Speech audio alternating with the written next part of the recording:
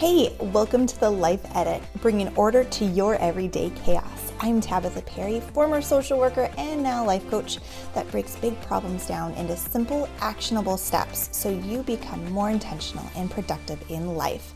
Let's get started. Hey there. Okay, last week we established the 3 reasons why we want godly character. But how do we actually do that, right?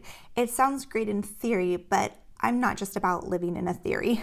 I want to help equip you with practical advice so you can start developing godly character right now. My desire for you is to have a clear, simple plan on how you're going to develop your character today with those small little edits. So if you want, take out a pen and paper or pull up your notes app so you can write out your thoughts. My job as a life coach is to help you think about your thinking, and the best way to do that is to write out your thoughts and physically see them. This makes your brain look at the thought in a new way. And now, I am assuming most of you are multitasking while listening to this, like I do when I listen to podcasts, and you're probably not going to write anything out. So that's totally fine. Just envision a notepad in your mind and that you're going to take those thoughts on paper there. So let's do this.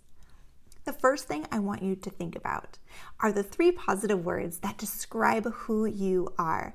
Now you're probably thinking, we're talking about godly character, Tabitha. What does this have to do with anything? Well, you are unique, and God made you just the way that you are for a very specific reason. And you need to tap into what that is. You need to take the time to figure that out. What are you really good at? What gets you fired up? If you're having a hard time choosing words to describe yourself, think about how maybe others would describe you. Now, I also want you to get curious about how you're feeling about this activity. Are you annoyed? Are you frustrated, excited? There's no right or wrong words to choose to describe yourself, and there's definitely no right or wrong way to feel about having to describe yourself. So just remain curious. When you stay curious, it's harder to be judgmental, and this can be hard if it's been a while since you've thought about how to describe yourself. But remember, we get to choose our hard. It's hard thinking in new ways, but it's also hard not knowing who we are too. The only way we know who we are is if we give it time and attention and remember whose we are.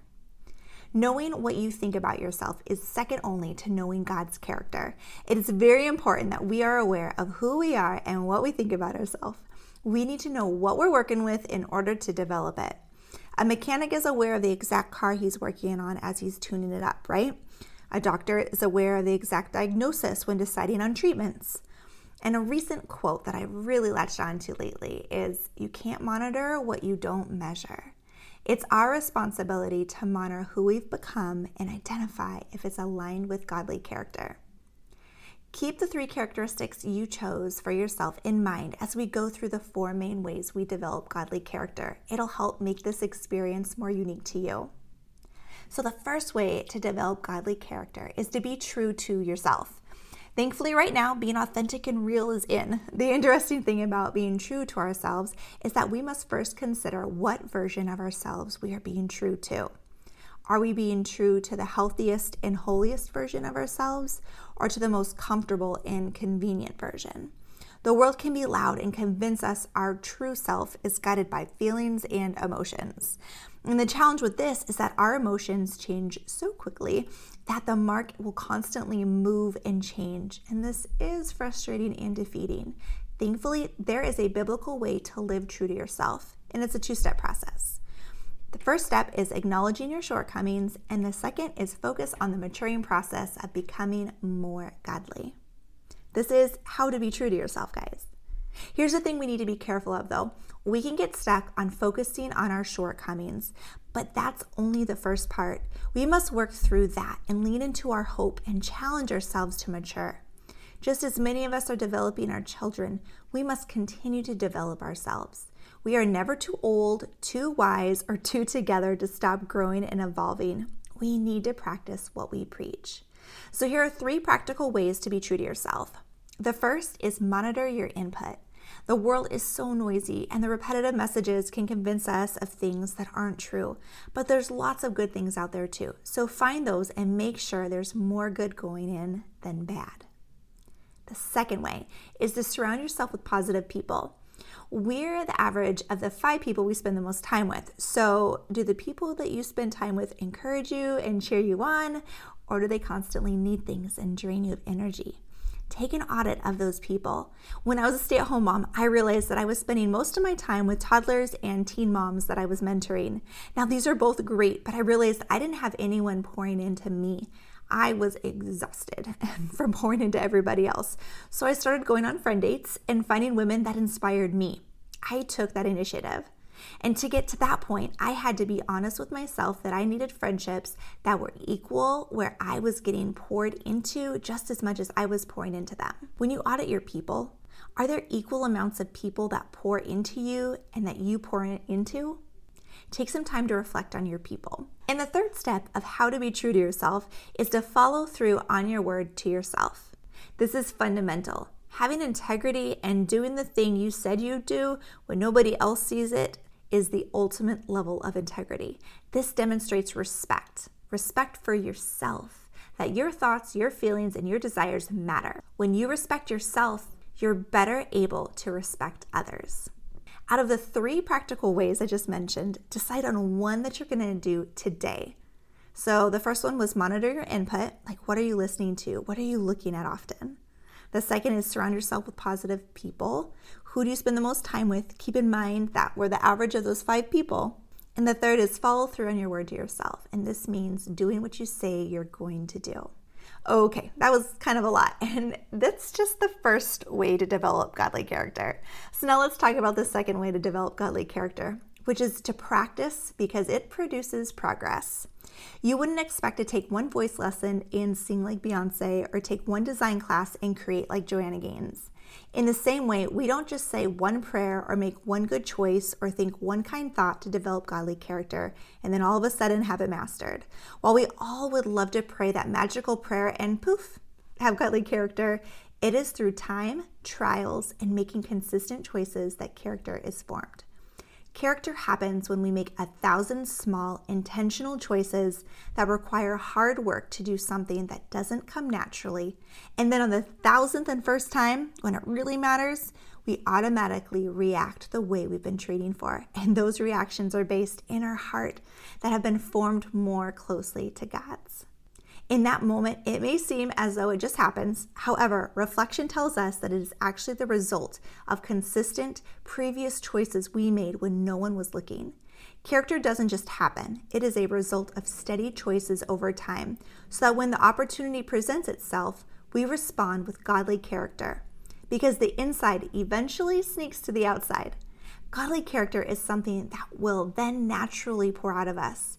If you're anything like me, I need accountability to do hard things. So this is a great opportunity to consider getting a mentor, coach, or group of friends that are wanting to work towards that same goal of developing godly character. Here's your challenge on this step. Think of someone you want to have help you develop your character and text them your idea to see if they'd be your accountability partner. The third way to develop godly character is to regularly renew your mind. The choices that we make are the fruit of what we think and believe. The things we think will eventually be made evident in the words we speak. The reality is that the surprising words that fly out of our mouth are evidence of our thought life. Our thoughts affect our emotions, and our emotions affect our behaviors. It all starts in our mind. We cannot be passive about our thought life. In Romans 12:2, it says, "Do not be conformed to this age, but be transformed by the renewing of your mind, so that you may discern what is the good, pleasing, and perfect will of God." Here's the bite-sized version. In order to be different in the world, we have to start with our minds. Godly character is not just avoiding worldly behaviors. You can avoid a lot of worldly behaviors and still not be transformed on the inside. You can attend church your entire life and be good and still not be transformed. Renewing our minds requires us to intentionally work on changing the way that we think and what we believe. It is not a passive activity that just happens. We have to be purposeful about this process. Curious if what you're thinking is of godly character? Check out Philippians 4:8 and run the thoughts through this verse. You can even use this verse to help guide you with what you're spending time listening to and watching. All right, so the fourth way to develop godly character is to remain in God. In John 15, it says, "Remain in me and I will remain in you." We can't develop godly character without God being part of the process. Check in with Him, spend quiet time praying, and listen to Him. Godly character matters. It's more than just a personal choice of whether or not you mature. It is the evidence of your sincere faith. It produces hope in ourselves and others, and it draws unbelievers to Jesus. It is important for life on this earth, as well as your inevitable interaction with God we will have someday. We want to hear, "Well done, good and faithful servant." God is filled with grace and wants to extend his mercy. You have an opportunity today to mature your character. You can do this by being honest and true to yourself, practicing and creating healthy habits, regularly renewing your mind, and of course, remaining in him. God will never leave you stuck, but you also have to do the work.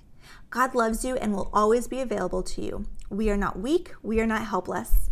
Although we may be tired, God offers to give us rest. Receive it and take action. Being a Christian isn't passive. It isn't an act. Reflect and then take action.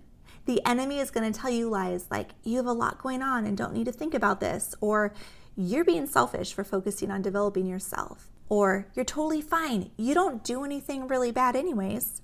But I guarantee you that if you go to war on developing godly character, all those lies will quiet in your mind because God's voice of truth will overpower them.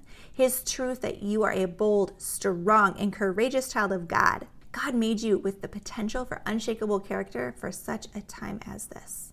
Now, let's review the 4 main ways that we develop godly character. The first way is that we need to be true to ourselves. The second is that we need to practice because it produces progress. The third way we develop godly character is to regularly renew our minds. And the fourth way is to remain in him, remain in God. I encourage you to reflect on those 3 positive words you picked to describe yourself at the beginning of this and consider that God created you that way for a reason. Keep making those small edits in life to develop godly character and create order so you step into your God-given potential. Until next time, bye.